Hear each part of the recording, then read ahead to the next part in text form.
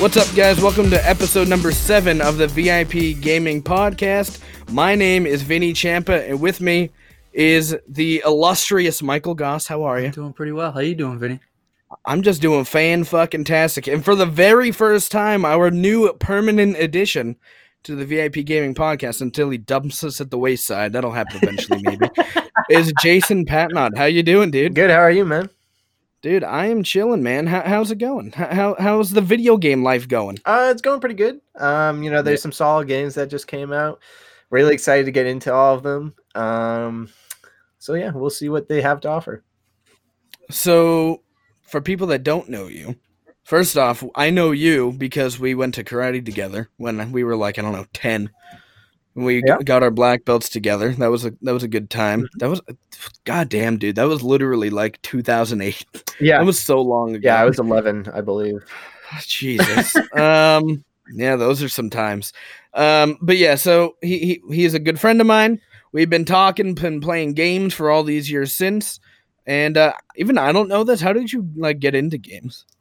Well, I have an what console did you start with? And then Well, I have an older brother, older sister. So my brother was kind of into gaming. So was my sister. So, it's something that I was growing up with, where they would have video game consoles around, playing them all the time. And so that's kind of what got me into it, is just while growing up, I loved games.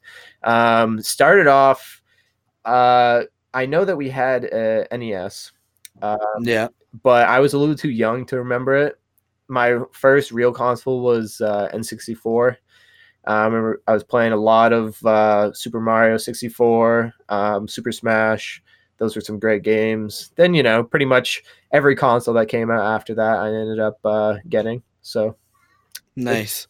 I'm throwing him on the spot. I haven't even warned him about this one. What's your favorite game of all time? Oh, so far. That really is putting me on the spot. Sure. We answered this question like last week or the week before, and it was a terrible question. So hard.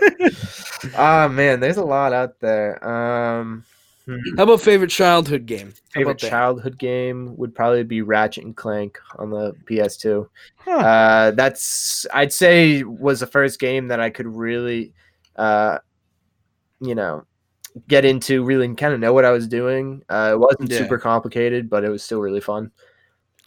I feel like I missed so much shit from the N64, I know that wasn't N64, but like I didn't really grow up with an N64, so I feel like I missed a shit ton, but fortunately I got to grow up with one, and my cousins had one, and we would just play that all the time.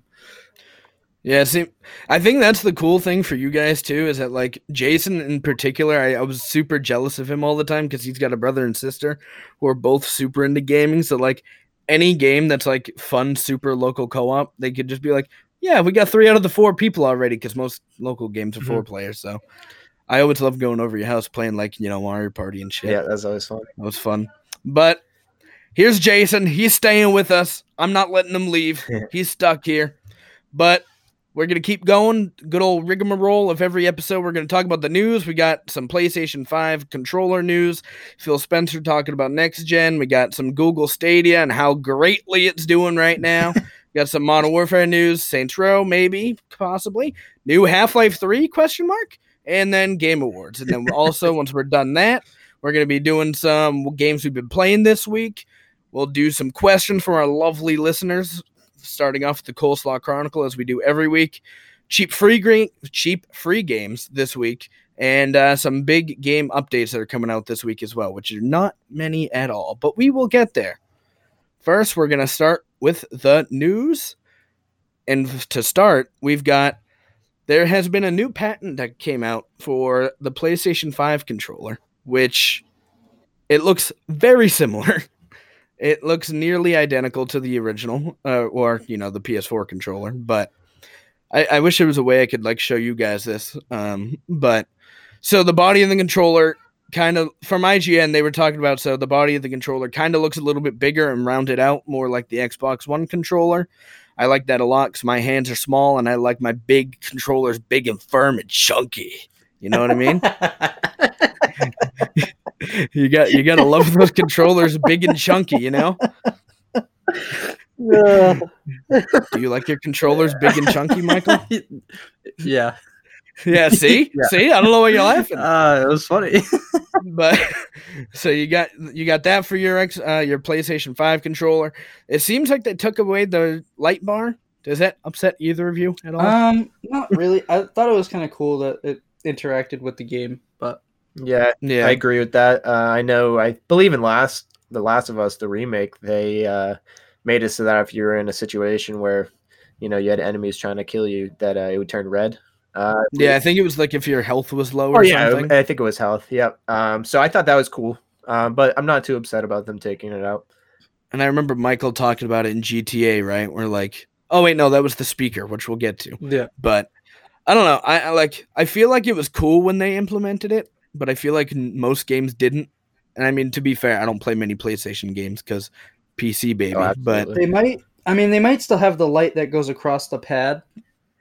Because there was two. They have that could be light on the pad, and then they had the one, the big light bar on the back. I feel like they're doing this because one, I feel like a lot of people bitched about it, like the DualShock 4 dying kind of quickly, and I don't know how accurate that is, but I know a lot of people bitch about it, and I feel like also when you're playing at night and you got this giant ass blue bar just on your screen, and you're like, all right, come on, just let me turn it off. And I don't know why they didn't give that option, but I wish they gave an option.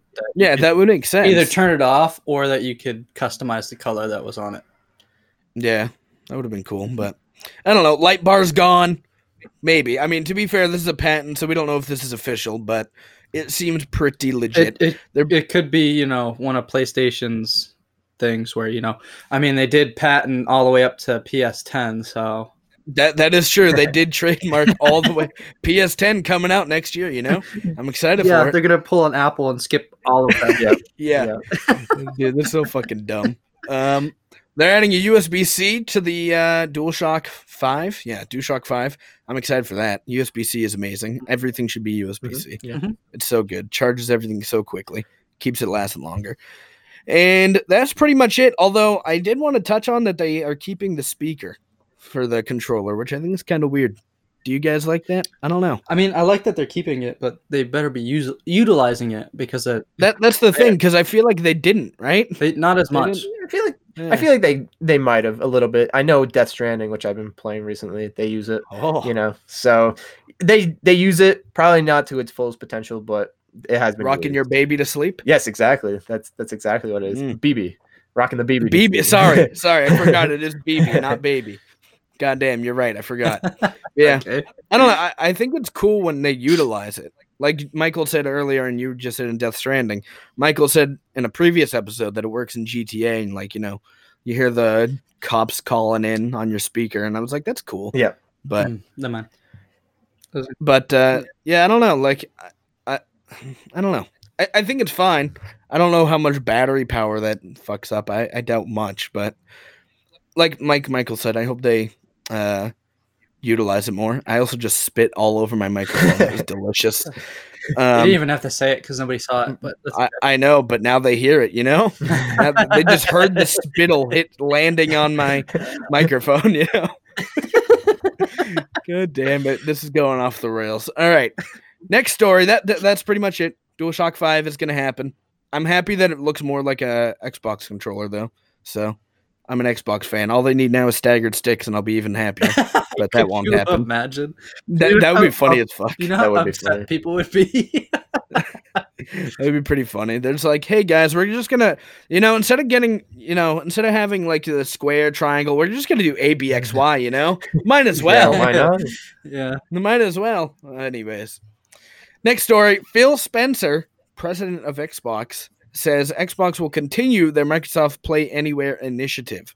And for those of you who don't know what this is, basically this is a thing where between Xbox and PC, you got this thing where, so say next year Halo Infinite comes out, I'll be able to buy Halo Infinite digitally. If I do so, I will own it not only on Xbox, but I'll also own it on PC, and I won't have to buy it again, which is fucking dope.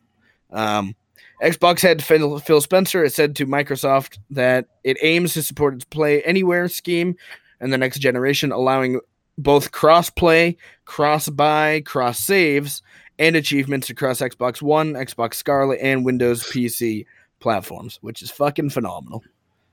I love it. I think that it's great that they... I mean, I think we all kind of knew this, right? Like, that they were going to keep doing it. I feel like if they took it away, they would be like... It would be shitty. Like I said last week, they have this resource that they can be using and that they really haven't been using a lot of until they started doing this, where you buy games for Xbox and then you can transfer them to PC if you buy them digitally. I feel like that's such a good idea. Like, utilize having the computer in your arsenal. Like, you're not using everything. Like I've said before, like, I feel like they definitely took a back seat this generation with, you know, they came out of the gate shittily. Yep. Sony capitalized on that. Jason's laughing. Why are you laughing, Jason? I listened to your earlier podcast where you were talking about this, and I was agreeing with everything where, you know, I got the Xbox right out of the gate. I believe that the only way that we could communicate is through Skype, because the Xbox party chat, which in the 360 was crucial, did not work. And, you know, there are bugs. I believe yours got bricked right off the bat. Literally, I couldn't even play anything. I turned it on and it just didn't work. So I agree with the backseat stance on that. And I think they came out of the gate, like I said, they came out shittily. First year or two was not great. I don't think they had many great exclusives this generation. They had some. I think the best ones that came out were about a year or two ago. Sunset Overdrive, I know Michael loved it, but it definitely wasn't a success, you know, globally. No, it wasn't anything. Unfortunately, it wasn't a big game. It was very fun, and it was just a goofy game, and it was fun to play. Honestly, it reminds me of Borderlands a little bit. I could see that, like, in stylized way. Style-wise, I feel like there's a bit more like it's got that kind of humor. Yeah, it does. And the drawing style was very similar, I felt, but right. Underrated game, I think. But yeah, so they came out of the gate not great, but I think having Sony capitalize everything, you know, my dog's going to town over there. I apologize. But, you know, they came out of the gate not great. Sony capitalized on that. And I feel like what they've been doing for, like, the past, like, 3 or 4 years is they've just kind of been building and building for next generation Xbox. And, I mean, when they have Game Pass, where this is going to be the first time where a next-gen console comes out and you're going to have an instant... For consoles, obviously this works on PC, but for consoles, this is going to be the first time where you're going to get an Xbox Scarlet and you're already going to have 200 plus games because you have Game Pass, you know? I mean, you don't need to, even if you just wanted to get the upgraded graphics and resolution, get it 4K, whatever, and you didn't buy a single brand new game when Scarlet comes out, like, you already have access to so many more games than you've ever been able to before. Right. And I just think it's really cool to see them building this brand right now. And even with XO19 last week, like, they talked about all of the new shit coming out this year. They pretty much put a stamp on things. They were like, all right, this is how we're ending the Xbox One's life cycle. And it's not like they're pulling any punches. I mean, there's nothing phenomenal, but it doesn't seem like they're like, we're just not going to release anything for a year because why would we, you know? But yeah, I don't know. I think that they are kind of accepting what the console's done since release. You know, like you were saying, it hasn't been that great compared to Sony. And I think that they're just really looking forward to the future console of Scarlet and, you know, having the game saves, the same games on PC and Xbox. They're really just looking towards that more. I mean, and that's super fucking sick of them too. Like, not only for, like, that's not only consumer friendly, but they just tapped into an entire new market of gamers, right? So, like, they're practically doubling their user base just by putting all these games on PC. And before, they started off by doing this. I don't remember what the first game on PC was they put out, but they started off only selling it on the Windows Store, and everyone's PC people are like, I don't fucking like the Windows Store. It sucks. It's not great, you know? And then they're like, okay, fine, we'll put everything on Steam.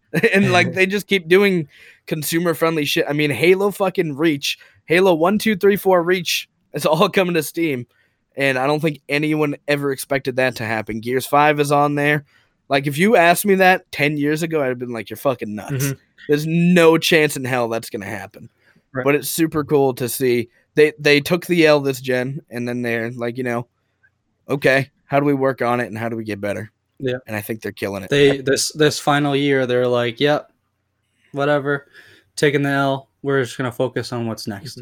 I think, too, it's really good for business for them because now me, you know, owning a PC, I would rather have an Xbox than a PlayStation because now I can kind of link them together. Yeah. And, you know, if I have a console that I can connect with the PC with, I'll take it anywhere I go. You know, if I go on vacation or something like that, you know, I can take the Xbox and still have that same stuff that I have on the PC. So I think for them, it's a really good marketing strategy. Yeah, that's a great point too, and especially with xCloud coming out. The thing is, they got all this shit going around, and you're like, this thing's cool, and this thing's cool, and this thing's cool, and then you're like, oh shit, this all works together. It's amazing. You got xCloud, you got the Play Anywhere shit. Like literally, they're trying to sell you not on a system. I think they're just trying to sell you on the ecosystem of Xbox, and they're like, just join us, dude. There's no fucking limitations, especially when xCloud comes out. Like Michael and I said last week, there literally will be. You don't need an Xbox, you don't need a PC. All you need is a fucking phone, or if you want to play on PC, probably a browser. That's how Stadia is doing it. Perfect segue to Stadia and how great it's doing right now. People are just loving it. Are they or though? Not? Or not? Maybe we're not Google are loving it. They might not even be, right? But who knows? We're going to only talk about this briefly, but Google Stadia came out last week, I believe, on the 19th, I believe. And it's been getting, I mean, it's not great reviews, but it's not like it's dog shit reviews either, you know? People have been talking about it. The latency is not as bad as people thought it was going to be, so that's a good thing. Obviously, if you're doing game streaming, you don't want latency because that would be shitty, and then you wouldn't really be able to play the games. People say that the graphics look okay. They're not nearly as good as, like, you know, if you play on an Xbox One X or a PC, obviously PC, but, you know, from what I was reading earlier, that what they do is they capture everything in 1080p and then they upscale it to 4K.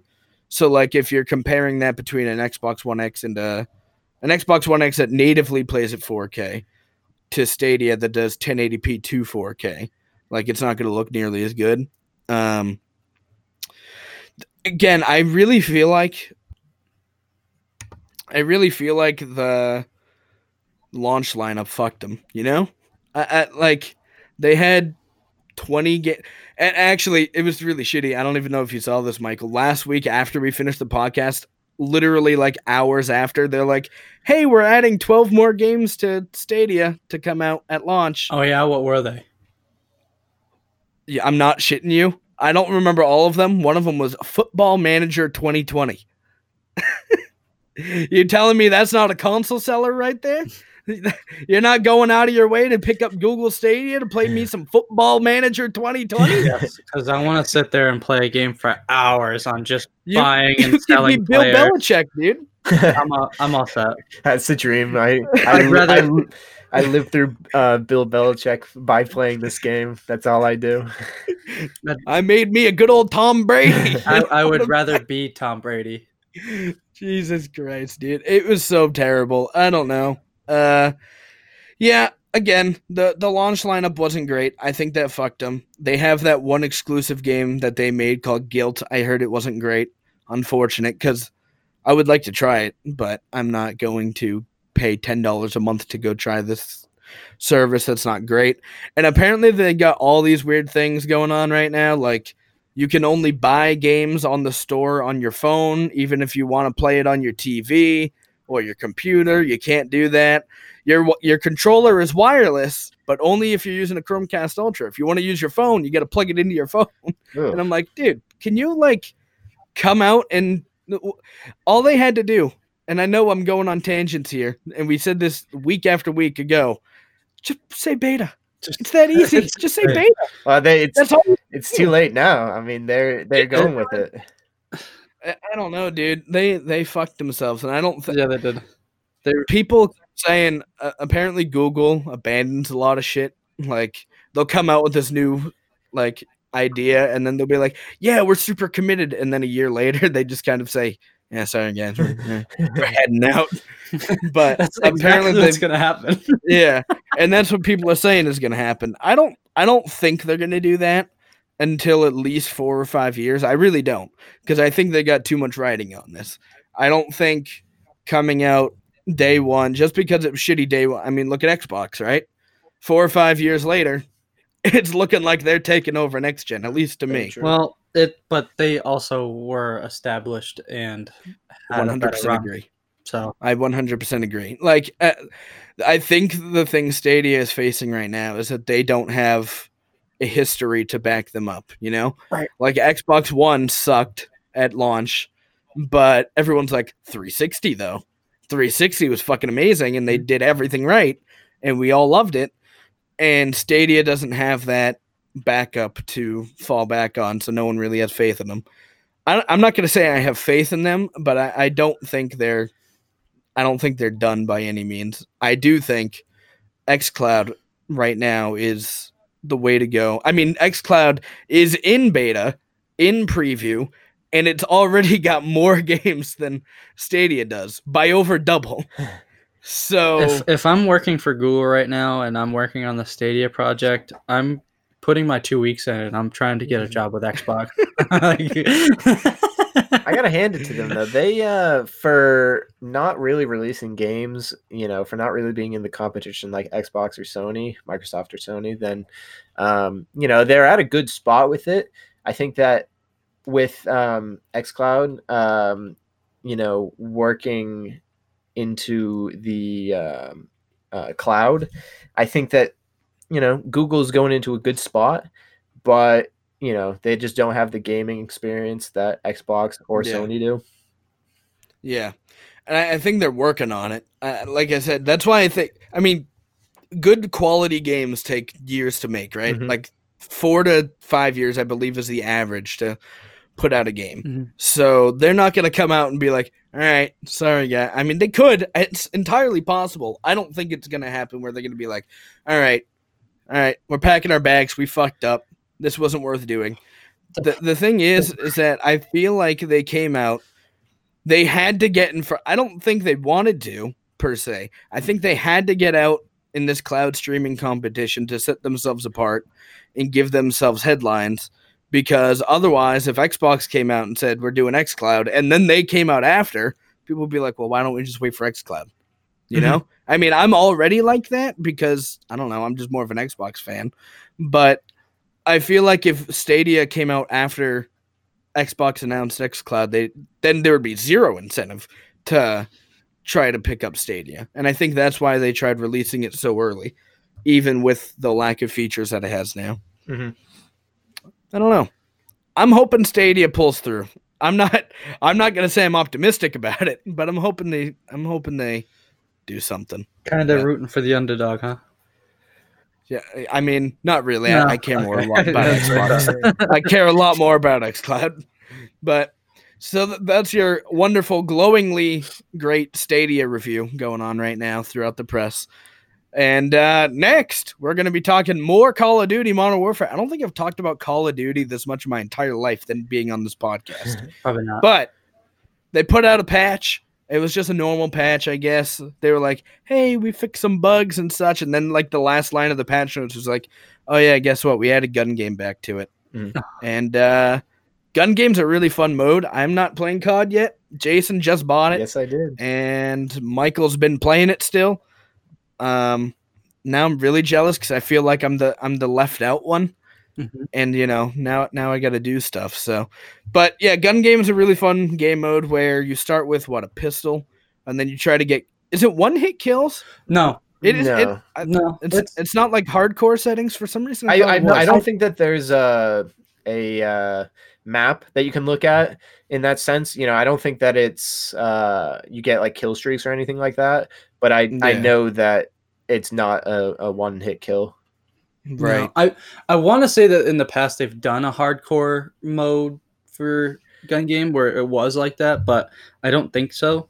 But it's just how's gun game work? So it's just a normal setup. Like kills are normal. Like if you're just playing regular team deathmatch or whatever, you start. Everybody starts off with the same gun, and everybody goes through the same gun cycles as you. Once you get a kill, so every kill you upgrade to a new gun. Or the next gun stage. You usually start off with pistols, then you go shotguns, then you go submachine guns, assault rifles, light machine guns, snipers, and then you get like grenade launchers and rockets. So you get after the snipers you get the rocket launchers and stuff, and then you get like the melee weapons like a knife or when gun game first came out, Black Ops, it was the ballistic knife. I remember that. That shit was fun. That one was pretty good. Yeah, the crossbow too. Yeah. Yeah, the crossbow. Oh, dude, what was that mode where it was just crossbow and the ballistic knife? Thank you. Yeah, that was a great. I loved that. Actually, you know why you know why you're probably thinking there was a hardcore mode for that? Because of that? No, one in the chamber. That mode was sick. That was good. I loved that. Did they have that? No. Dude, that mode was really cool. I liked that it a lot. One was a lot of fun. They did bring those modes back to Black Ops 4. Yeah, I could see them doing it tomorrow. But they kind of did it like a limited time thing, but it was weird. Right. But one of the You excited for gun game? So I'm so excited. I didn't even know they did that, and I'm so ready to finish up this podcast so I can go play it. That's exactly my thought. I bought it right before the podcast and it finished downloading, and I'm like, as soon as this podcast is done, I'm going straight to Call of Duty. Yeah. You guys suck. I want to play now. Hey, you know what? What? You're buying it for me? Oh, wow, Michael, that's a great idea. You should. Wow, y'all heard it here first. Next story. We got Saints Row to be revealed in 2020. So CEO of... I'm losing the name of where the CEO is. I don't know. He's a CEO of somewhere.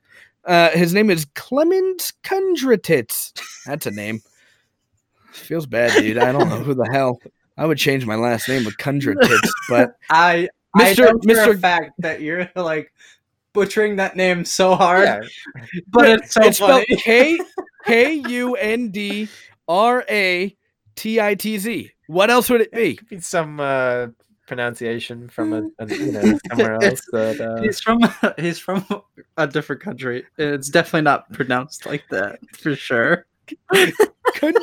So Mr. Kundratitz says Saints Row is very close to our hearts, and we'll talk about it next year. For the time being, we just wanted to get the word out that it's coming, and it's going to be great. Oh, and he's from Koch Media. So it's not that funny, Michael. I'm still thinking of his name. Oh, this video is gonna get so hated. Oh. What are you talking about, dude? You said we just got some UK viewers, or about to lose them. Yeah, well, that's probably true. And I am so sorry. I apologize. What do you guys think about a new Saints Row? I love the Saints Row series. I remember the first one I played was Saints Row 2, and Saints Row 3 came out 4. They were really good. That kind of sounds like, to me, though, a similar thing that they did with Elder Scrolls, where they're like, yeah, it's here, but it's gonna happen. We don't we're not gonna tell you anything about it, but it's gonna come. So that's what it sounds like. So who knows when it's gonna be released? Yeah. Michael, what do you think about Saints Row? I mean, I only played Saints Row 4, and I didn't even beat the game. But it's so good.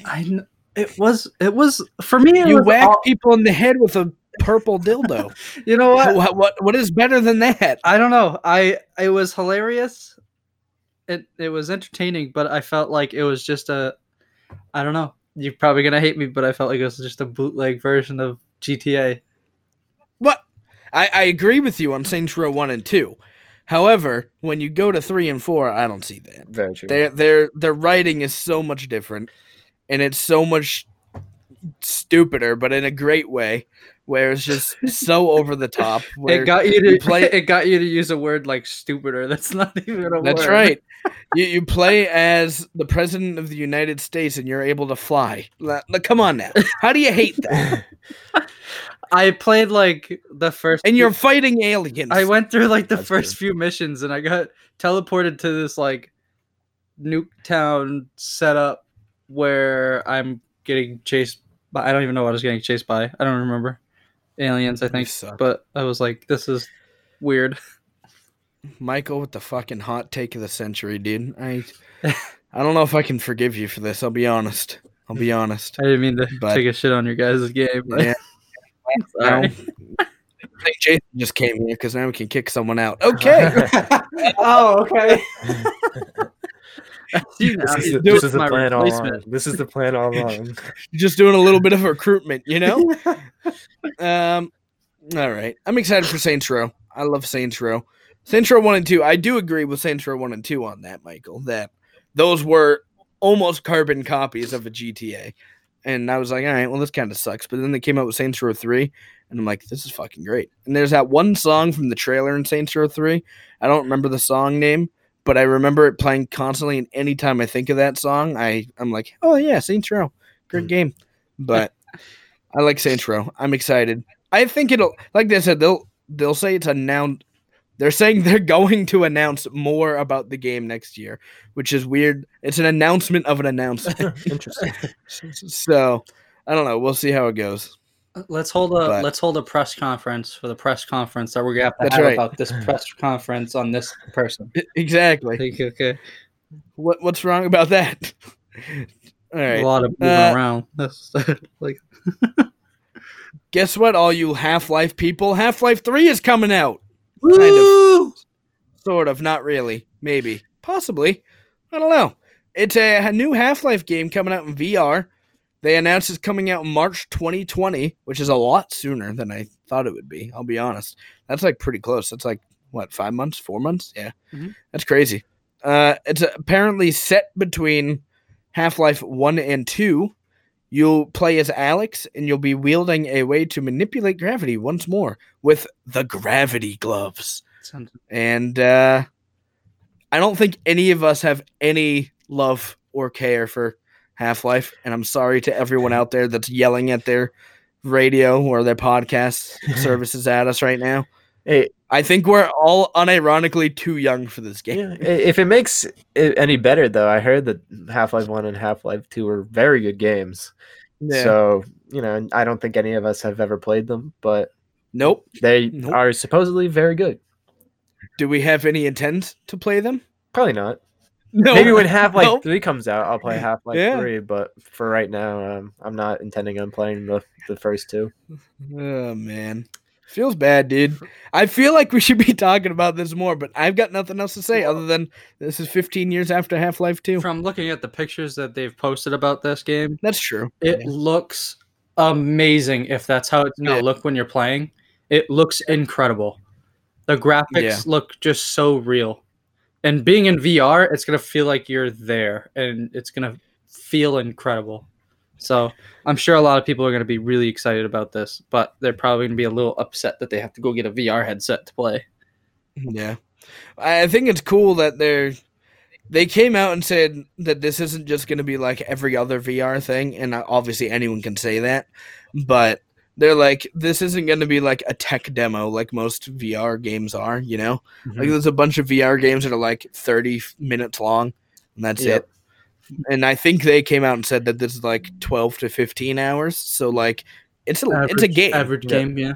It's a game. And it is in VR. And honestly, I don't know if that's going to be to its benefit or detriment, because I feel like who wants to really stay in VR for 15 hours, I was just going to say, how much of a toll is it going to take on your...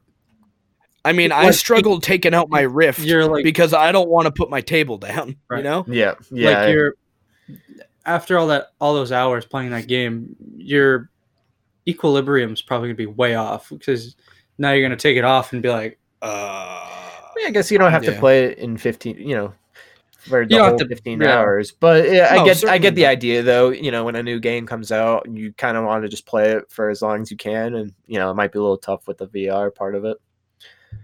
I just feel like even if you have a little motion sickness, that even being in there for like an hour or two would be. I don't even think I've stayed in VR longer than maybe an hour. Right. I don't know. I mean, I love VR. Don't get me wrong, and I don't get motion sick easily.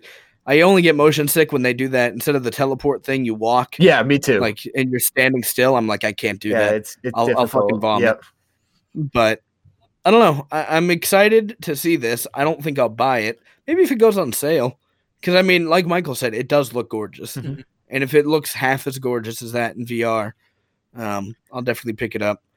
And also, they keep saying that you have to use the Valve VR thing. I think it's called the Valve Index. I don't remember exactly. They've got some VR, but you can always use your Oculus Rift to, play through Steam, so you can do that. Also, the Oculus Quest, this is kind of a side tangent, just came out with that thing where you can plug a cord into your computer, and you can use your Quest on PC now too, which is sick. I want a Quest so bad. It's so cool. An Oculus Quest is where you can have the VR headset, literally no cords or anything. You can bring it anywhere, and you can just play it wherever the fuck you want. And I'm like, I want really? this. Yeah. Apparently, it's actually better than the CV1 of Oculus Rift, like the version 1 of it. Like, it's even with it being totally wireless, its performance is like ultimately better. The only thing it misses, I think, is it's not 90 hertz. It's 72 hertz, I think, and that's it. Yeah. So, and I'm like, I want it. How do you play game? Is it linked to your? Well, you've got an Oculus account, and you do all that shit on your phone, and then games load on. Like, it's all an internal thing on the headset. So, like, the storage in the headset. And yeah, you just play games through your headset. You don't plug it into anything. I think it's like $400, but that's how much the Oculus Rift 1 was. And you also don't need cameras. It's all built-in cameras. So literally, like I said, you could go outside and just play fucking Beat Saber if you wanted to. But by the way, there is a hilarious commercial that involves that game, and it's hilarious. So this kid's playing Beat Saber, and this guy walks over. He goes, "What are you doing here?" The guy playing the game, and this guy goes, "I'm Reality," and he's like, "I'm quite the laser wizard myself," and pulls out like a laser pointer. And at the end of the commercial, one of those bricks comes by and just takes him out of the screen. It's hilarious. That's pretty funny. That's pretty great. But there's your Half-Life 3 sorta coming out. It's gonna happen in March of next year. And finally, for the news, we've got all the Game Awards nominees coming in hot. And let's start with Game of the Year, and then I'm going to go on a very long tangent, I'm sure. All right? Game of the Year nominees are Control by Remedy Games. Fucking fantastic game. I love it so much. Death Stranding by Kojima Productions. Jason's playing it. He likes it, I think. Yep. Actually, I guess we'll see. We'll see. He's going to talk about it soon. Super Smash Bros. Ultimate from Nintendo, which came out last year in December. So, fun. Resident Evil 2 Remake by Capcom. Sekiro Shadows Die Twice. And The Outer Worlds. Where the fuck is Star Wars? I don't know. Like, so literally never played any of those games except for Super Smash Bros. I did some digging. And I'm very upset. So, how the Game Awards works is they do a full 365-day schedule, except for it's from November 15th to November 15th. That makes sense? So they can do the actual award show in December. So, games that came out from November 15th last year to November 15th this year are eligible for the Game Awards. However, Jedi Fallen Order came out on November 15th. So it's technically eligible, but because reviewers didn't get their review codes early enough, they didn't feel comfortable putting it in the Game Awards. So basically how it works is they have to next year? Correct. which sucks. Because who the hell is going to nominate a year-old game, you know? So how it works is they've got a full set of... They've got panels of people, like, you know, professional video game press, that put in their own nominations for the game of the year of whichever year it is. And whoever gets the most out of the top 5, I believe, six. Whoever gets the most votes, the top 6 will be picked for game of the year, or, you know, nominees for game of the year. But because reviewers didn't get their Jedi Fallen Order codes prior to release early enough, none of them felt comfortable enough to want to nominate it as game of the year because they didn't have enough time to play it. So even though it was eligible to be in this year, it's not because no one voted for it prior. And it sucks. I'm pissed. That is by far the best game of this year. I haven't played most of those games to any length. Like, I haven't played Death Stranding, so I can't judge. And I've only played a couple hours of Outer Worlds. I've never played Sekiro. RE2 I played enough of that I think I can judge it. And Control I love. But in Smash Bros isn't game of the year. Okay, I'm sorry. You can love Smash Bros, but like, it's a fucking fighting game where you play with your friends, okay? It's not game of the year caliber. Get mad at me, Nintendo fans. It's only in there because Star Wars isn't. Honestly, I think you're right. I really do. Because Jedi Fallen Order was phenomenal. And I don't know how many people played it. It only came out last week, and I know I went fucking crazy and beat it in one weekend. And this entire week, I shit you not, I've been thinking, I really want to play it more. I want to play it again. I might go back to it, do a harder difficulty, and I'm not that person. I don't do that shit. But I just want more. It's so much fun. And the story was incredible. The gameplay was phenomenal. I was just looking at the all the nomination things. Best narrative. It's not going to be in that either. It's not in any of them. No, I know. It's not in any of them. And I get it, but like, if you're going to do an awards show, how about do a game awards show where you can, you know, actually do, when you have a thing called Game of the Year, you should be able to put any games from January 1st to December 31st, you know? Do the awards show in February or January. Right. Like, I get you don't want to do it during Christmas because, you know, obviously. And you don't want to do it during New Year's because, obviously. Do it like January 31st or something. That way, the 2019 Game of the Year can be games that come out in 2019. No one's going to come out and say, hey, guys, remember how good Jedi Fallen Order was a year ago? And then they're going to be putting it up against Cyberpunk next year, Watch Dogs Legion. Anything else that comes out that Xbox is cooking up right now? I mean, Halo Infinite is going to be on there for sure. Well, I don't know if it'll be on there for sure. I hope it is because I love Halo. Well, we'll have to see. Half-Life 3, I believe. You know, Half-Life 3. It could happen. But I don't know, dude. I don't know. What do you guys think? I just went on a tangent. I agree with you. I feel like that's a little like. Am I being too critical? I mean, I didn't get to play the game, but I still agree that it's kind of a messed up situation that they put that game in, because that takes away from all the hard work those people put into that game, and now they have to wait a whole another year to be part of the, you know, the Game of the Year and all these nominations just because they didn't get their codes in time. Yeah, it's kind of fucked up. I think it is a little weird that they do it like that, where it's not from the first of the year to the first of the year. Because you're right about it, where it came out in 2019, but yet it's only going to be part of the 2020 awards. And it might not even be a part of it. That's thing. But if people don't nominate it, then it's not going to be. But it's only eligible, right? So when did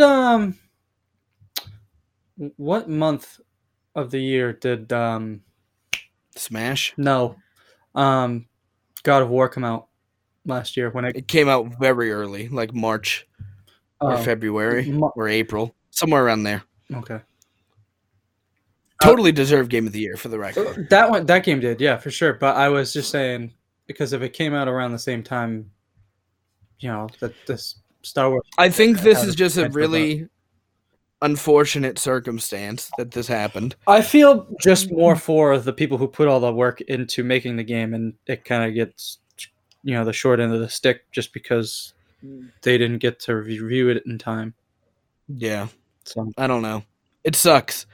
But that's Game of the Year. There's a bunch of other sections. We'll go through a couple of them briefly.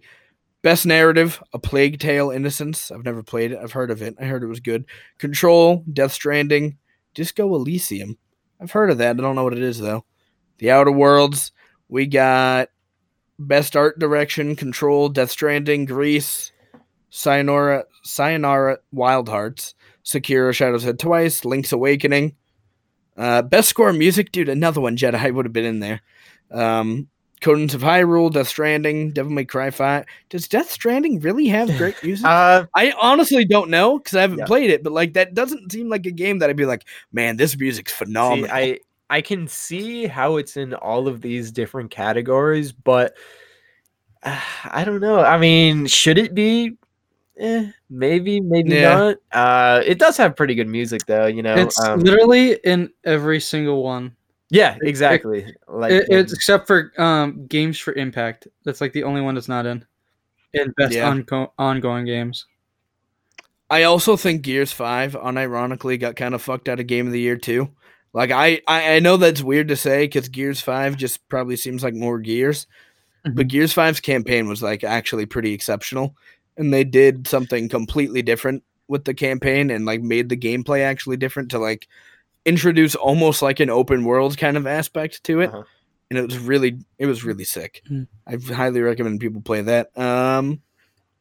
Best ongoing games: Apex Legends, Destiny 2, Final Fantasy 14, Fortnite, Rainbow Six Siege. Honestly, I don't even like Fortnite, but they deserve to win that, especially with that Black Hole event they did earlier in the year, because that got every single person talking about Fortnite, even someone like me who doesn't give a flying dick about it. There's a bunch of categories. I think I'm going to, as long as my school doesn't conflict with it, I'm going to do a Game Awards live react on twitch.tv/Devinster. And maybe these two will stop by. Who knows? If we had more time, I was going to say we should go through these categories and just pick which one we think would win. But I think that would take a lot of time. It would take a lot of time. And also, I don't think most of us, or any of us, not even most of us, know most of the games, I know of a lot of these games, but I haven't played them enough to be able to fairly say this should win. Best esports game, that's going to be Overwatch. Esports? Yeah, probably. Because it's League of Legends, Fortnite, Dota 2, and Counter-Strike Global. Yeah. Overwatch, I feel, has that. They're all great. Going by what we know anyway, just taking a guess. Best multiplayer game: Apex Legends, Borderlands 3, Call of Duty, Modern Warfare, Tetris 99. What? Tetris 99. Okay, it's a good game from what I've heard. Anyway, on Switch. Tom Clancy: The Division 2. Tom Clancy's Division 2 was pretty good, but I don't think it's gonna. Which one is this? Best multiplayer game? Yeah. I would say probably Borderlands 3 is going to get that. Really? No. Multiplayer game? I didn't even know it was a multiplayer game. I'm thinking it's a big co-op game, and I think people love playing that game in co-op. I don't think Call of Duty is going to win just because of the amount of bugs that they had going in. Or not that they were major bugs, but just because they had them. It's probably not going to do very well. I think it's probably going to come down between Apex Legends and probably Borderlands 3, if that's the case. Yeah. I think it might be Apex. But I'm not a huge fan of it, but I know that it was very popular, especially too because it's a free game. I feel like free games do exceptionally well just because no one really needs to pay money for them. Right. So what do you get? All right, let's do this. What do you guys think the winner of the Game of the Year will be this year? So there's Control, Death Stranding, Smash Bros. Ultimate, Resident Evil 2, Sekiro Shadows Die Twice, or The Outer Worlds. It's probably going to come between Death Stranding and The Outer Worlds, I feel, just because of the amount of focus and press that Death Stranding got. And, The Outer Worlds, I really don't know much about it, but I feel like just going into it, I feel like those are going to be the two that are going to be at the top. Yeah, To be honest, I haven't really looked into Control or the Outer Worlds, but I'm familiar with the other 4: Death Stranding, Super Smash, Resident Evil, and Sekiro. I do like all of those, but I feel like it is probably going to be between Death Stranding and at least one other game here. Death Stranding was received pretty well, and I think it's pretty fun. Yeah. I adore Control, but it came out so early in the year, and don't you fucking smirk at me. It came out so early in the year, and I don't think it got nearly enough publicity as it needed to. Like you just said, you've never even heard of Control, no. And that's because they didn't market it well at all. The only reason I knew about it is because of me listening to other video game podcasts. And it is for me, I would pick Control to be my game of the year out of this list. But I'm going to go with Death Stranding. It's going to win because of how much publicity it got, how much people... The clamoring for this game for literally years of all these dumbass trailers coming out with Norman Reedus and his BB, and now he pisses on something and the mushroom grows, and like, what the fuck, dude? It's just so weird, and it's a really cool conversation piece that I think it's going to win Game of the Year. Just for the amount of publicity that one game got, that causes us not to even know what, or anyway, for me, I mean, I know Resident Evil 2, I know Super Smash. I know of Death Stranding. I didn't even play the game because of all the stuff. Sekiro, I have no idea. I've heard of Outer Worlds, and Control I hadn't even heard of. But just because of the publicity that this one game got to cause everybody to focus on it is just the whole reason why it's probably going to win. Yeah. All right, I'm going to do one more thing. What are your guys' personal game of the year, whether it came out this year or not? So, like, even if it didn't come out this year, what game this year have you played that you're like, this game's fucking amazing, and I would, you know, it's game of my year. Yep. I'm gonna go with Jedi Fallen Order, and I'm not saying this because I'm salty as fuck about them doing it, but I legit do think it was my favorite game of the year. Going from, I mean, it's not only is it like a perfect Star Wars story, but it makes you feel. It honestly stands up against the movies, and I'm not even just saying that. Like, I legitimately feel like I could interchangeably be like, friggin', I already forgot his name because I'm bad at names, but the main character, Jedi Fallen Order, like, his character arc throughout the entire game is phenomenal. The gameplay is great. The music, like I said, if anything stood out to me the most was the music in the game. It sounded like a Star Wars movie. Not even a game. Like I said, there were some things that were bad about it, but not enough that I would, you know, I would fault it for having. Game of the year for me, I'm not even sure. I'm trying to think of when the games come out, and then I lose track of time and when they actually came out. Well, like I said, it doesn't matter when it comes out. Just pick one game that you played this year. Even if it came out years ago. That I played this year. That you loved the most this year. Is it COD? No. Here, I guess Spider-Man, I'd have to say. Ooh, so good, dude. Spider-Man was really good. Yeah. That game was fucking phenomenal. I loved it. Fighting style was really good. Everything about it was really good. It was a great game. Jason? I'm picking mine probably based off of just how much I played it and how much I enjoyed it. Probably Dead by Daylight for me. You know, was it the best? I mean, you know, I guess it doesn't really have a story, or was it perfectly balanced game? Yeah, you know, balance wise,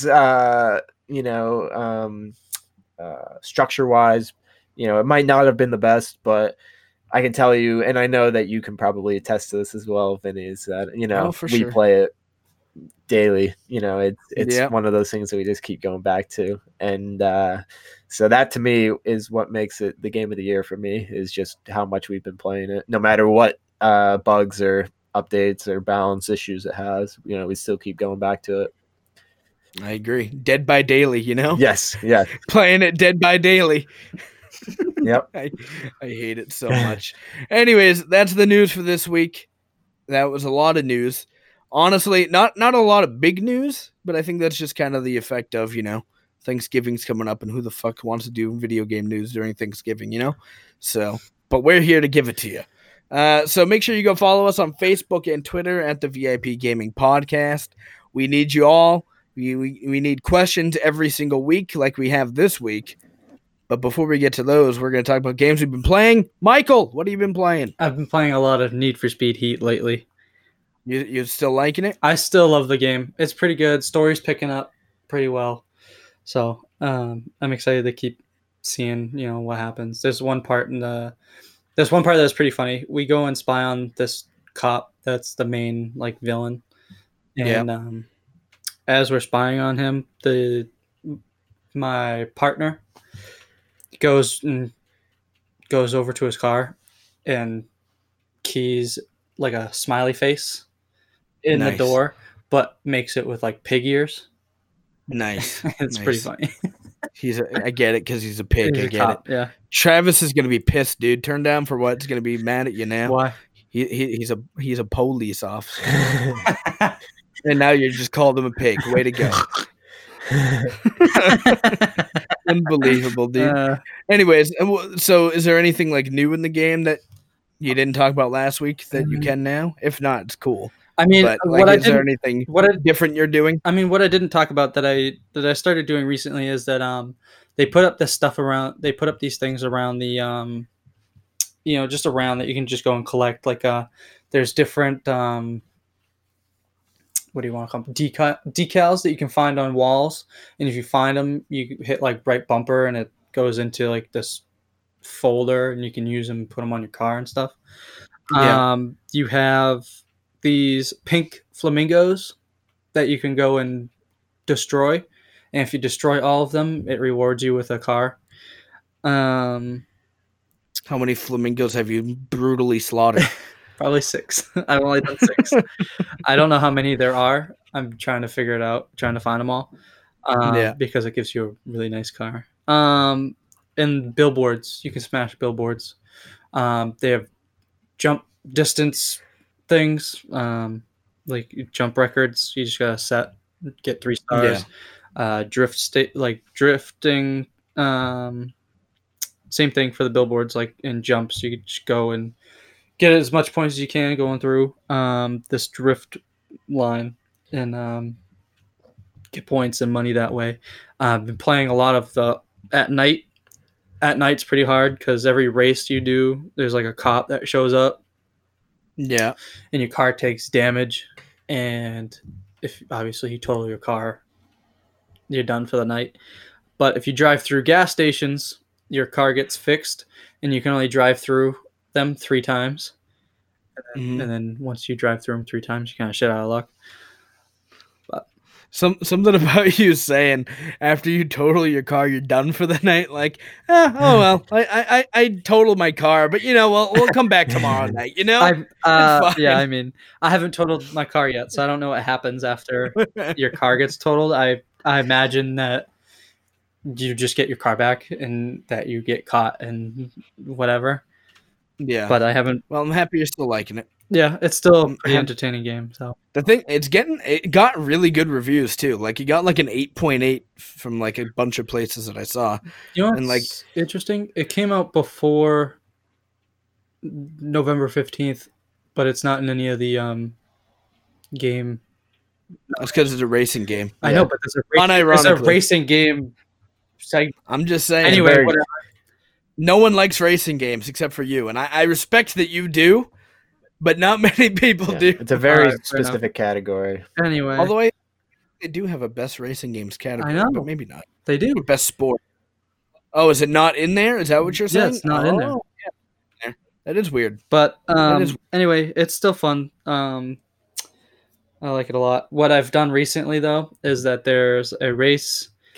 There was a race recently that I had that was $30,000 if I won first place.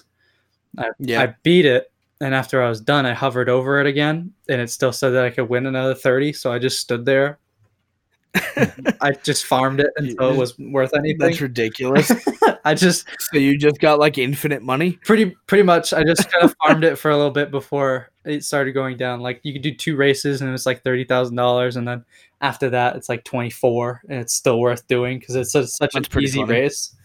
So I did it until it was worth like $7,000. So I was like, all right, that's it for me. It's not worth it for me anymore. That's funny. All right, Jason, what have you been playing? And not even just this week. You got like months of time to talk about. Yeah, very true. I guess pretty recently, I've been playing Death Stranding. I've been playing Luigi's Mansion 3 and also Dead by Daylight Classic, daily. Nice. Daily. Death Stranding has been very good. How many hours are you into it? I'm gonna have a lot of questions here because I'm interested. That's fine. I'm probably about 4 or 5 hours into it. I mean, I wish I had more, but life. That is life. Yeah. It's a good game. The way I kind of gathered from it is, you're kind of just a glorified mailman. Yeah. That's what I've been hearing too. Pretty much, if you leave any town, there's very, very big risks that kind of, the main character, he's kind of the only one that can handle it. So you're pretty much just delivering different packages, like medicine and important devices, like that to different locations. It's good. Sometimes when you're walking through the terrain, there's music that comes on, which I actually noticed was pretty good, which is why when you asked me about the music, I was like, oh, it's pretty good. Well, so like you're a glorified mailman. Yep. Right. Yep. What else is there? I don't know if there is anything else. I don't get it. Like you're bringing supplies from place to place. Mm-hmm. Like, what's the point other than being like, I'm your friendly neighborhood mailman? The idea is that this takes place in, I don't know what time, I'm assuming it's some point in the future, but it takes place in the US, North America. And the idea is that you're trying to connect like all the communities in the US. So you're starting off in Northeast and you're trying to travel all across the United States, connecting all the different communities. And obviously there's going to be challenges. I haven't gotten too far into it, so I don't know exactly what comes up, with doing that. Right. But that's the idea behind it. And, what's the point of your BB? Oh, okay. Yeah. Why do you have a baby strapped to your fucking chest and then it cries and then you rock it to sleep with your DualShock controller? Yep. So the idea behind that is the enemies in the game are kind of like spiritual in their nature. So you can't really see them, but they're there. And the main character can sense them, but he can't actually see them. And so what a BB is it's a baby that it stands for something. I don't remember what it was, but it comes from a mother that passed away, and you have it in that container to kind of simulate what the mother's womb is. And what it does is, because that mother's dead, stop laughing at this. How much crack did Kojima take before making this goddamn It's a wild thing. So what it does is it connects the baby to the spirit kind of enemies, because they're kind of death. And so that's why. So what will happen is, when you're close to an enemy, it will cry, and then it will point a radar pretty much towards the enemy's location. Yeah, it will do that so that you can know where the enemy is. So that's the whole entire point behind the BB. It's interesting. I obviously am not going to tell the listeners everything. And especially too, I feel like if I tried to tell them all the backstory, it just would be so confusing at that point that it just wouldn't be worth it. So it's definitely something. Is it something that you want to keep playing? Yeah. The only thing I have to say that I don't like about it is kind of the way that it's played through traveling. So, I said that you're kind of a glorified mailman, so you're obviously traveling from point to point.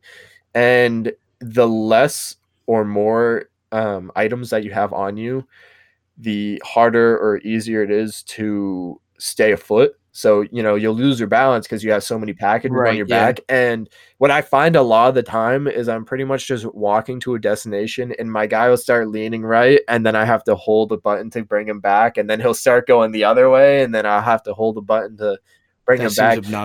That's the only thing that I kind of don't like about it. But I think that I'm getting to a point now where traveling is going to be a little bit easier. So I don't think I'll have to do that as much, but for the first couple hours, it's definitely a tedious thing. Is traversing the world fun? Because I feel like, and I'm not talking about like control-wise, I mean like, is the world itself environmentally like, I don't know, good-looking, I guess? Because I feel like when I saw trailers, it was just kind of like a gray world. That's just kind of like, and that's it. Yeah, I mean, I think it's pretty cool. They give you different tools like ladders and climbing ropes that you can use. And what I think is kind of cool too is that sounds like wrestling. it links up with online players, what they've put down and installed, I guess you could say, in the world. And so you can use that. You can use what other people have put down. That's actually pretty. Yeah, it's kind of cool. But for the most part, it's just kind of a gray world. Very similar terrain. You come towards enemies sometimes, and the rain, I guess, kind of decays and makes things age very quickly. So it gives you challenges, but for the most part, it's just kind of the similar terrain. And don't spoil anything, but what do you like the story so far? I know you're only 5 hours in, but is the story enjoyable? It's enjoyable, a lot to understand, especially at the beginning, but it's enjoyable. Yeah. All right, it's good to know. All right, Luigi's Mansion. Oh yes, Luigi's Mansion, very good. It's you're in the mansion and there's 12 floors, I think, with 2 basements, and the idea is that each ghost is holding on to the elevator button. So you have to get those from each of the different ghosts. It's definitely a good game. What I found is that it's a puzzle game that as the more you try and solve the puzzle, the easier it gets, which I think is really good. But at the beginning, you might not know exactly what to do. It's not an obvious puzzle game, but it gives you enough where you're not going to be stuck in the same spot forever, which I think is a very good design point of the game, and it keeps people playing. How is Gooigi? Gooigi, very, very funny, especially when they run. When it runs, it kind of like tilts him back, and he makes this really funny noise. So, it's good. And then him obviously, kind of squeezing into different spots is funny. Yeah. But game though. It's good. I think that just with that, they have different. You can either suck things in with the vacuum, or you could blow things out. So like the first game. I think you've played all the other ones, right? I played the first one. The second one, I believe, was on something like DS. Yep. So I didn't play that one, but the first. How does this compare to the first one? It's hard because the first one, the original, it's never going to be the same as the original. But I think it's a good sequel. I think it really gives the first one some justice. Right. Anything else? Just DBD. But DBD, and we'll talk I was about that say you talk about it. You talk about it enough. So first, we're gonna talk for me with the new Sea of Thieves update, the Seabound Soul. Yeah, and I see you've written a lot about it. So, well, most of that's DBD, but I don't even know if I'll talk about most of that. But Sea of Thieves is fucking phenomenal. They added a new Tall Tale, which are those like story-like missions that you do. And it was fucking amazing. I did it on stream, and the entire VOD is there. So if you don't play Sea of Thieves, go watch it. But if you do play Sea of Thieves, definitely play it because it's phenomenal. It ended with a pretty big cliffhanger, and I'm excited for the new Tall Tale to come out. It was really cool. I did it with Dylan. Dylan and I played Sea of Thieves like all fucking weekend, like hours upon hours of Sea of Thieves this weekend. This entire new update, they added a whole lot of shit. They added fucking fire bombs, which is badass. You got these fire bombs, which not only can you throw them, you can also shoot them out of your cannons. So you can shoot it at another ship, and it'll just start burning down. You got to put it out with water, obviously, and they put like this little like water tap thing on your ship, which is really cool. So you don't need to like, jump off your ship, grab water, and then bring it back on. You don't need to do that. You can pump water into this barrel on your ship. Oh, that's sick. Like yeah. Okay. Yep. It's really cool. So yeah, the firebombs are really fun. They make playing solo a lot easier too, because I play solo a lot, and especially when you're facing like skeletons, and especially gold skeletons, it's a pain in the ass to do by yourself. But if you throw these firebombs on them, they die in like 1 or 2 firebombs. They also spread upon people, so like if a skelly that's on fire gets too close to you, you'll be on fire. And you can actually, if you have a bucket of water, you can throw it on yourself now, which is cool to put yourself out. They added these new missions for this event for this month. I don't remember what they called them, but you basically do these missions where you go hunt out this skeleton. He will be like, dude, I'm protecting this chest. Don't fucking do it, dude. And I'm like, dude, I need that chest. I need all the booty. You know what I mean? So I kill him. He drops a map of where the chest will be. And then you go there. You go to the island and attack. You dig it up. A bunch of more fuckers will come out and attack you. You got this chest, but then you got to also get a key for it. And you do a similar type of thing for it where you go hunt out another skeleton. It's a really fun loop. They added these like new accommodations for that. They added a shit ton of new cosmetics that are really cool looking, like an inky Kraken ship set, which is really dope looking. New to swords, they did the Forsaken set. Bunch of cosmetics, a bunch of shit that doesn't mean much unless you play the game, but it's really good and I love it. And other than that, I haven't really been playing much, but I want to talk about Dead by Daylight real quick. They had a PTB, a public test build, where they go out, they test new stuff, and this test, they tested out a brand new killer and a brand new survivor and all their perks and such. So the new killer is called the Oni. And do you know about this at all, Jason? Just curious. Yeah, I'm the perks, not particularly, but how he works, I'm familiar with. So it's the Oni. His name's the Oni. He's apparently the spirit's dad, I believe. He's got this ability where you want to injure people, obviously, but when you do that, you like these blood orbs will be left around on the map, and you suck them up into your hand, I guess. I don't know. And then after you suck up enough blood orbs, you'll be able to use your power, which gives you the ability to run super goddamn fast with a lot of maneuverability, it seems like. And also you get this one hit down like fucking billy club that you just club the shit out of these survivors with. He seems kind of busted. I'm not going to lie. I want to play as it. I didn't get to play the PTB because I was at school. But I feel like he looks incredibly fun to play as. But if I was playing against him, I feel like I would be miserable. I don't know that for sure. I don't know. I want it to happen though. I want to play as him. I think they need to. I think the issue is that they need to turn down his maneuverability a little bit, because like he was able to like zigzag in between certain tiles and shit that I feel like he shouldn't be able to. The streamer that I watch, he was playing him in the public test beta, and he's actually really good. He points out a lot of things about the killer. Who is it? Just curious. It's True Talent. Very good streamer. I watch his videos all the time. So one thing that he pointed out is the power to absorb the blood orbs. He noted that slowed down the killer a lot.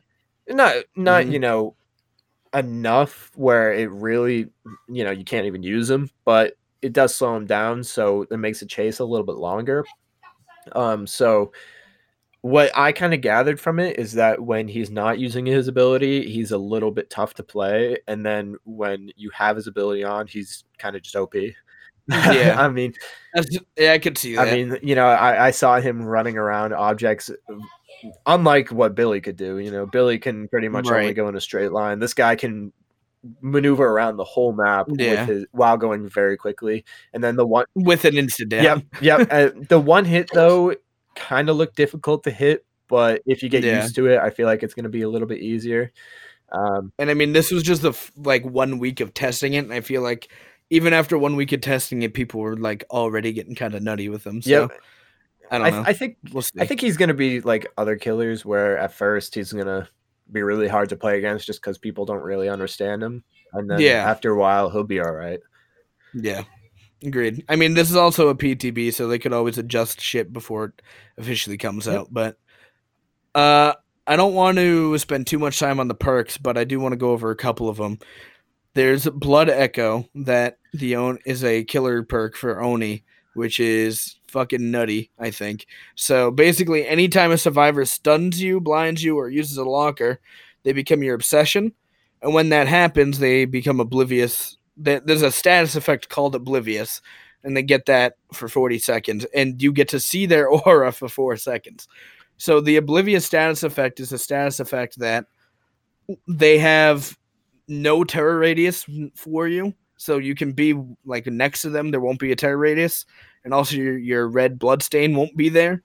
So literally, and you get to know where they are with this ability. So if they stun you or flashlight stun you or any of that, you can like pretend to leave and then just come back and they won't expect it because they got no terror radius to know you're coming. I think that's kind of a fucking nutty perk. I don't know if it's going to be OP or not, but it seems kind of crazy. I feel like it's going to be OP, especially with the locker. You know, I mean, a locker is part of the game where... Well, I think it's when you come out. I don't think it's when you're in. But, you know, I mean, a lot of people use lockers. You know, there's that Nancy perk that lets you go in the locker and heal. Yeah, I know you're familiar with it. So I think that it's going to be crazy that, you know, as soon as you come out of locker, that you're going to be oblivious for 40 seconds. And he sees you. Yeah, that's the biggest thing. Which is crazy, I'm surprised that this isn't like, you know, you can only use it 3 times in the match or something like that. Yeah. That's crazy to me that that's actually a perk. Also, if you combo that with like perks like, what's that spirit one where she can just fucking insta-kill you at the end of the game? I don't remember. Rancor, yeah. Where if you're the obsession, you can just insta-kill someone. And then if you've already killed your obsession and then someone pallet stuns you, there you go. Yep. You got another obsession. So you can just insta-kill them. So it's going to be kind of crazy. And then the only survivor perk I want to go over, maybe 2, is one is Any Means Necessary, which is so probably terrible, but I want to do it so badly because it seems really fun. Where if you down a pallet, or if you drop a pallet, you can then pick it up if it's not broken. You can do that every 2 minutes. But it sounds so dumb. Or honestly, at first I was like, damn, that's fucking busted. But then you're like, wait, it takes 3 seconds to pick it up, which is quite a bit, especially if you're in a chase, because you can't pick it up in a chase.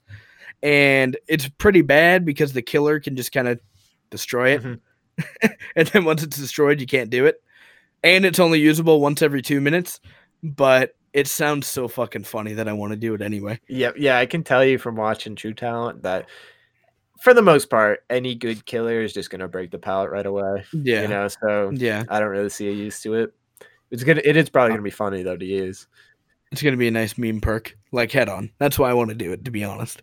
And then the other perk that I think is actually kind of crazy for survivors, excuse me, is called Breakout. Whenever you're within 6 meters of a carried survivor, you gain a haste status effect, which means you just move a lot faster, 7% faster in this case.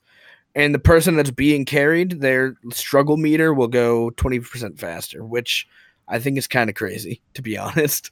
Like, if you have... Say that again? That sounds wild. Like, yeah. I don't even play the game, and I feel like that's pretty wild that as long as you're within...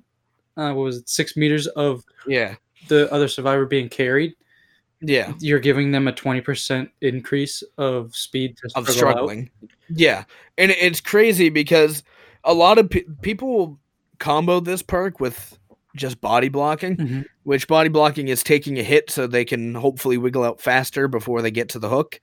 And even if they've been walking a little bit, and I feel like if one person body blocks, they certainly will wiggle. But if 2 people body block, I think it's like guaranteed that they wiggle. Yeah, like every time. So I wonder if that stacks the increase by 20%. I don't think it does. I wouldn't think so. I think they tested it and they said it doesn't. If it's stacked, that'd be ridiculous. Yeah, I know, 60%. Jeez, that would be nutty. But yeah, I think it's going to be a really strong perk, and I don't think people are realizing it yet. But I think once it comes officially out, people will be like, "Oh wow, this is kind of crazy." But those are all the games we've been playing. That's it. That's done. And now we go to our questions, where we have questions this week from Turn Down for What? Nurse Shelby. In the illustrious Coleslaw Chronicles. Are you guys ready for our book report for the week? Our CC? Yeah, I'm ready. Yes. All right. Our CC. I like that. He asks us, or states to us, every year, just about every publication goes on about their top 5, top 10, top 50, and their coveted Game of the Year award. Jeff Keighley, along with many corporate sponsors, puts on the Video Game Awards. Much like other big-budget award shows, they break down into a lot of different subcategories such as sound design, performance, gameplay, impact, action, sports, and the coveted Game of the Year. Let's take a look back at the 5 years of winners that got Game of the Year. 2014, Dragon Age Inquisition. Is Dragon Age that big? I mean, I guess people liked it. I didn't realize it was a Game of the Year contender, though. Interesting. Dragon Age Inquisition. 2015, Witcher 3. 2016, Overwatch. 2017, Legend of Zelda Breath of the Wild. And 2018, God of War. With all that said, what does it mean to you for a title to be Game of the Year? What would it do for sales? And how do other nominees benefit / suffer otherwise? Lastly, what game will get stiffed this year? I'm just going to go. Star Wars got stiffed. All right, you go. All right, what do you guys think for the rest? I think what it means to be title of Game of the Year is just pretty much as well-rounded. Yeah. The art style, the music, the gameplay, the storyline, if there is one. I think it just all, needs to be pretty good. Yeah. What would it do for sales? Someone rolls into a store and sees that it's Game of the Year, they'd probably be more inclined to buy it. Right. And I think, just for other nominees, benefits suffer, it just kind of would show that they're not as great as this game. And so, yeah, right. I feel like that would kind of not do well for sales. Right. You hit that pretty well, actually. Yeah, like you said, title would be the Game of the Year. I mean, yeah, it's going to be a well-rounded game. Sales, obviously, like you said, it'll boost sales for them being named Game of the Year. It's gonna, maybe they're gonna slap that sticker on the cover that says Game of the Year 2019. Yes, absolutely, right on the ass. It's gonna. I mean, it's people are gonna walk into a store, see, oh, it's Game of the Year, and totally bypass the game that they probably were thinking about going to get because they found that this one's Game of the Year, and they're like, oh, well, I gotta play that, and figure out why it's Game of the Year and jump on that bandwagon. So and then say they went in for a different game, it's gonna hurt those companies because they didn't win Game of the Year. Right. What games do you guys think got stiffed this year? I'm gonna have to agree with you on the Star Wars. I mean, when you think about it, this game comes out the first day that the 2020 Game of the Year is going to start. I'm not sure if anyone's going to really care about it by even 3 months. I'm not saying that's a bad game, but that's just how the cycle goes. I mean, a new game comes People out. Like new. Yeah. Yeah. So I think it's just kind of getting screwed over by the time that it came out. So yeah, right. They followed the guidelines. They got it done. They got it out the day that their deadline was, and they still didn't get to be part of the Game of the Year because people were lazy or people messed up, and I feel like that's not their fault. So I feel like they definitely got stiffed this year for sure. Mm-hmm. Yeah. So what does it mean to be a Game of the Year for me? I think it sets them apart from everyone else. Mm-hmm. I think that it gives the title, like they were saying, it's a nice perfectly rounded out game where, I feel like it's more of, I would have said it's a popularity contest until last year God of War won. And I just think people adored Red Dead and it had the recency bias of coming out maybe a month before the Game Awards. So everyone's like, fucking Red Dead, it should win. And I'm like, guys, no, God of War came out this year, man. And then God of War won. So I think that it really is like a fan favorite type of game that's made perfectly, like Jason said. If it's got a tremendous story, if it's not a tremendous story, it's got to be perfect in all the other aspects, like Overwatch winning in 2016. Like, I get why that happened, because Overwatch was a really, really solid game. It wasn't launched buggy. It launched nearly perfect. And yeah, I think that's what it means for Game of the Year for me. What would it do for sales? Obviously, it's going to boost sales. Put that Game of the Year sticker on there. People are going to eat that shit up. People are going to be like, all right, cool, Game of the Year, I should play it. My argument for how do other nominees benefit / suffer, I actually would say that they benefit, I think, because if you're putting them on the scale next to, I mean, you're still putting them in the conversation for Game of the Year, right? So even if you don't win Game of the Year, you can still be like, obviously they're not going to put a sticker that said almost won Game of the Year, but runner up. But you can be like, one of the best games of 2019, X game, and even just being compared to that, like Red Dead 2 did not suffer at all because God of War won Game of the Year. Very true. Right. Or, any of those games. So I don't think any other games, or Spider-Man, dude. Fucking Joe said that in the question. I cut it out in the notes, but he was like, dude, Spider-Man got fucking robbed last year. And I'm like, it did. But that's just because God of War and Red Dead came out, and it was a shitty year for it. Like, if Spider-Man came out this year and Jedi Fallen Order doesn't get fucking put in there, then I would definitely say, yeah, Spider-Man, hands down. Yeah. Out of the, to compare, put Spider-Man in the group with the games that are part of the Game of the Year this year, I feel like Spider-Man wins hands down, no problem. Yeah, but that's what I think about Game of the Year. Like I said, I'm going to try to do a live reacts to it as long as school doesn't conflict. December 13th, I believe, at 8:30 p.m. at night, so that's a late one, but I'm going to try to stream it because I think that's fun to do. Next question comes from Nurse Shelby, and she asks, what character... You all right? I'm laughing at her question. What character from a game would you have lunch with? And what's one question you would like to ask them?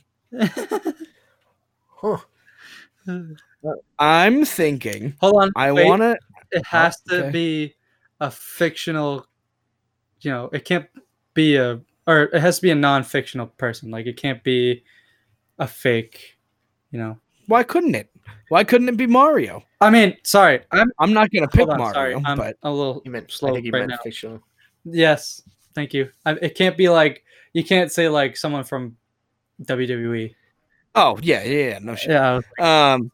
Sorry. I would probably have lunch with Master Chief. And I would be like, how the fuck do you wear this full suit of armor every day, dude?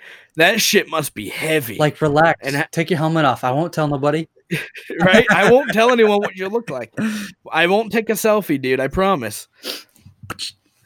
Yeah, I think Master Chief would be a good one. And then I would hear his voice, and I would be like, I'm getting goosebumps just hearing you talk. And then we'd have some love angle or something. We'd fall in love. I would be like, hey, Cortana's out, out with the old, in with the new. You know what I mean, Chief? Put me in your head. You're ridiculous. All right, what are you guys thinking? It's actually kind of funny that you brought up Master Chief, because that's one that I was also thinking looking at this question. But I don't play Halo that much, so I figured I'd choose something that I play more. I was kind of thinking Luigi. Not gonna lie, that would be pretty fun. That'd be a fun time. Feel like I'd probably pick up a knife and he'd probably get spooked because he gets spooked at everything. But yeah, he's walking around shivering. He's like, oh, I think it would just. I would just ask him, how is being one of probably the most greatest characters of how's it like to be honestly, how's it like to suck up ghosts with your vacuum? How's it like to become jelly? All these questions. God damn it, dude. All right, Michael, who are you going to lunch with? Who are you bringing out? All right, let me set the stage. You're going out for a night. They're going to go to Applebee's because we can't afford anything more. Applebee's. And they got the $1 margaritas. Yep. So you're going to go to Applebee's and you're going to sit down. You're waiting for this secret person that's not so secret because you made the plan with them. And you're sitting down and you wait for them to walk in, and it is? I don't know. I have no idea. So when I first read the question before you did, instantly in my head came Mario. And I was like, yeah. Okay. And then you said Mario. I was like, get out of my head. That was weird. I don't know, to be honest. I don't know. Anyone from Need for Speed? Maybe the. I mean, they're just people. They're just people. Like it's not like it's not like meeting someone that's like magical or something. You know. Trying to Spider-Man. Fuck it, sure, Spider-Man, because it's winging on his web. Yeah, that's right. I love Spider-Man, dude. Find out it's Tom Holland again. Pretty cool. Spider-Man. Apparently, their DLC is on sale for like $10 right now, and I think I might get it because I love Spider-Man. But yeah, thank you, Shelby, for the question. I appreciate it. We're all going to have a nice lunch with Luigi, Spider-Man, and who the fuck did I say? Master Chief. Love me some Master Chief. How the fuck do you fit in that armor, dude? Anyways, turn down for what? Asks the question.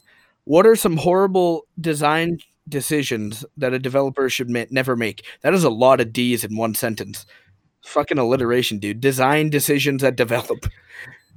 What are some bad decisions in a game? I personally think that it is not great for a game to start off quick and then have a very, very long grind to it. I mean, obviously some people are still going to play the game no matter what, but for those people that are going into it that just want to kind of play a fun game, it's not good for them. And then also, I think what a bad design decision is I don't think that a player should get more.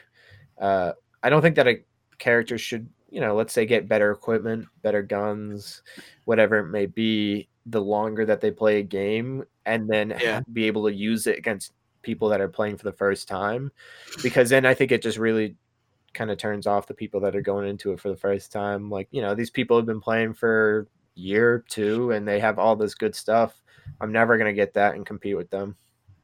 Yeah, I agree with that. That's kind of why I don't play Battlefront 2 when it came out. Or not when it came out, but like afterwards, because I'm like, I like the idea of this game. I would like to go in and play, but they like have these loot boxes and you get like these star cards, and I'm like, these give benefits to people, and I'm like, I don't want to do this. And these guys have been playing for fucking years, like you said. Yep. So obviously everyone's going to be a lot better than I am because they got better equipment. So I don't know. Mm-hmm. Michael, what do you think? Bad decisions in gaming that shouldn't be done. I'm not sure. Like, I mean, like, you guys hit pretty much what I would think would be pretty bad decisions when you're developing a game. The one I don't like, and this did happen in Jedi Fallen Order, and it pissed me off, was there, how they have in games where, especially in like third person like action games, platforming games, where you'll be like, where do I need to go? And there's a ledge, and it's like, it's got like bright yellow shit on it that's like, this is where you should jump. God of War. I like things like that. I like that. And Jedi Fallen Order, there's specific, I'm not going to say which part, but specifically, like, I'd say 3/4 into the story, you're in this room and you're doing like this, not a maze, but you got to go from point A to point B in a certain manner. And there, I was literally, I shit you not, stuck in this one room for a legitimate 20-30 minutes because I couldn't figure it out. And I'm like, I'm not going to look anything up because with my luck, something will be spoiled. And it was literally as simple as you need to jump on this ledge that looks identical to all the other ledges in the room. And I'm like, that's fucking dumb. And that's super annoying. Like, it's not like I didn't know. It's not like I knew what to do and then I couldn't do it. It was, okay, there's a ledge there that I was supposed to jump on that looks identical to everything else. So I just didn't do it. Okay. Kind of lack of guidance for the game. Yeah. Part, get you stuck. And then, shit like that bothers the fuck out of me. So obviously games need to be balanced. Like, I feel like even in games like Dead by Daylight, it's as balanced as it can be, and that's probably the hardest game to try to balance because you're trying to make it fun for both 4 people and 1 person, and obviously there needs to be a power differential, and like killer needs to be more powerful, obviously, but how much more powerful? But because you still need the survivors to have fun too. Like you still need to have an overall enjoyable time in games like asymmetrical games like that. You need to be able to make it so games are fun for everybody. And like Jason said, I agree with the games shouldn't have advantages for you playing longer because that's not fun if you want to jump into it. I think a thing about specifically Dead by Daylight, if we want to go into that, is just early on in terms of balance, the killer and survivor, people when they first start playing, killer's going to be overpowered than the survivor. Yeah. But then the longer you play, just from watching, I know that survivors are going to be overpowered towards the killer. So they kind of try and have to tweak that and balance that so that it's not making the earlier killer more powerful while making the later one more powerful. They need to kind of tweak it so that at the beginning the killer is a little bit less, and then the late game when you're really good, the killer is a little bit more powerful. Just and I agree with that. And I think the difference between a game like Battlefront 2 and DBD is that it's skill based, right? Where you are in DBD, it's not like you're performing better because of. I mean, there are perks in the game, but once you get those, and it doesn't take that long to get them. Granted, it's been a very long time since I had to worry about that, but it's not like you can still play the game without. Even if you have a group of 4 survivors that are really good in DBD, and they're all running no perks, I still think they could outbeat a killer if they're all like really good.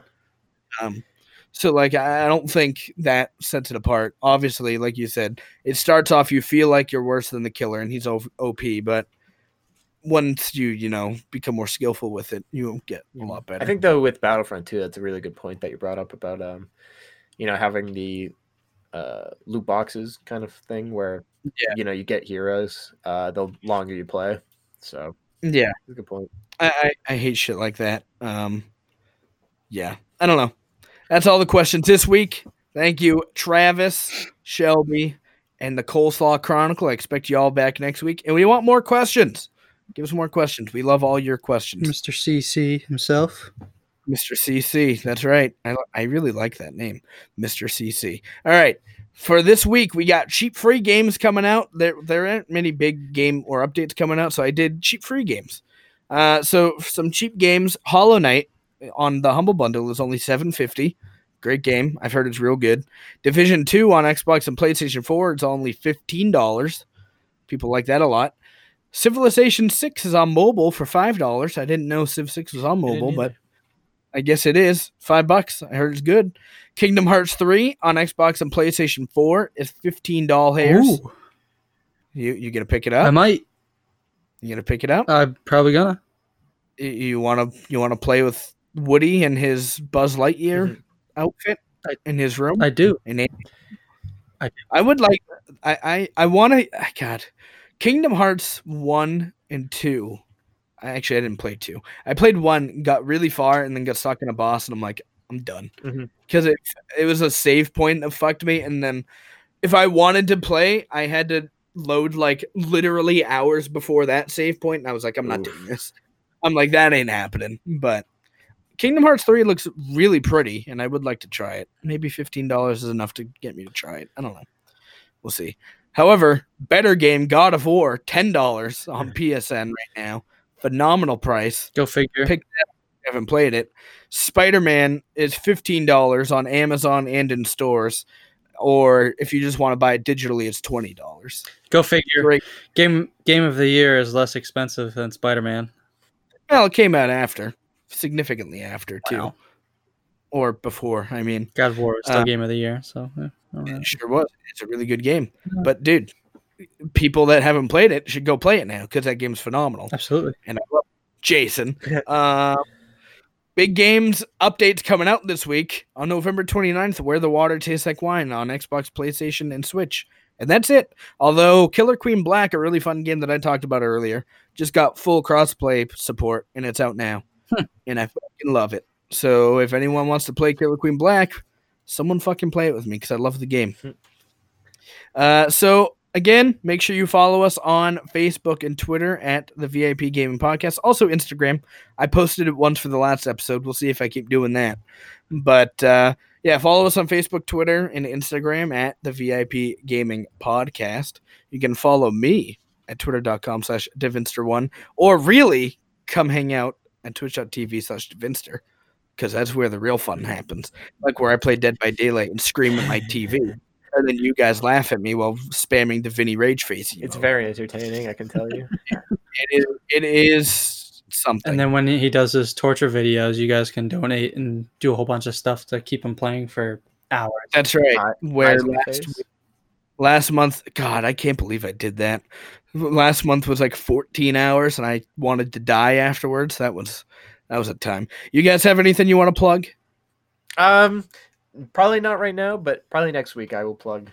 Because because he's teasing. Yeah, I have not done, and I'm not familiar with my information yet, but I'll plug it soon. There you go, Michael. Anything? I like that he's very confident that he's going to be back next week. I'm just kidding.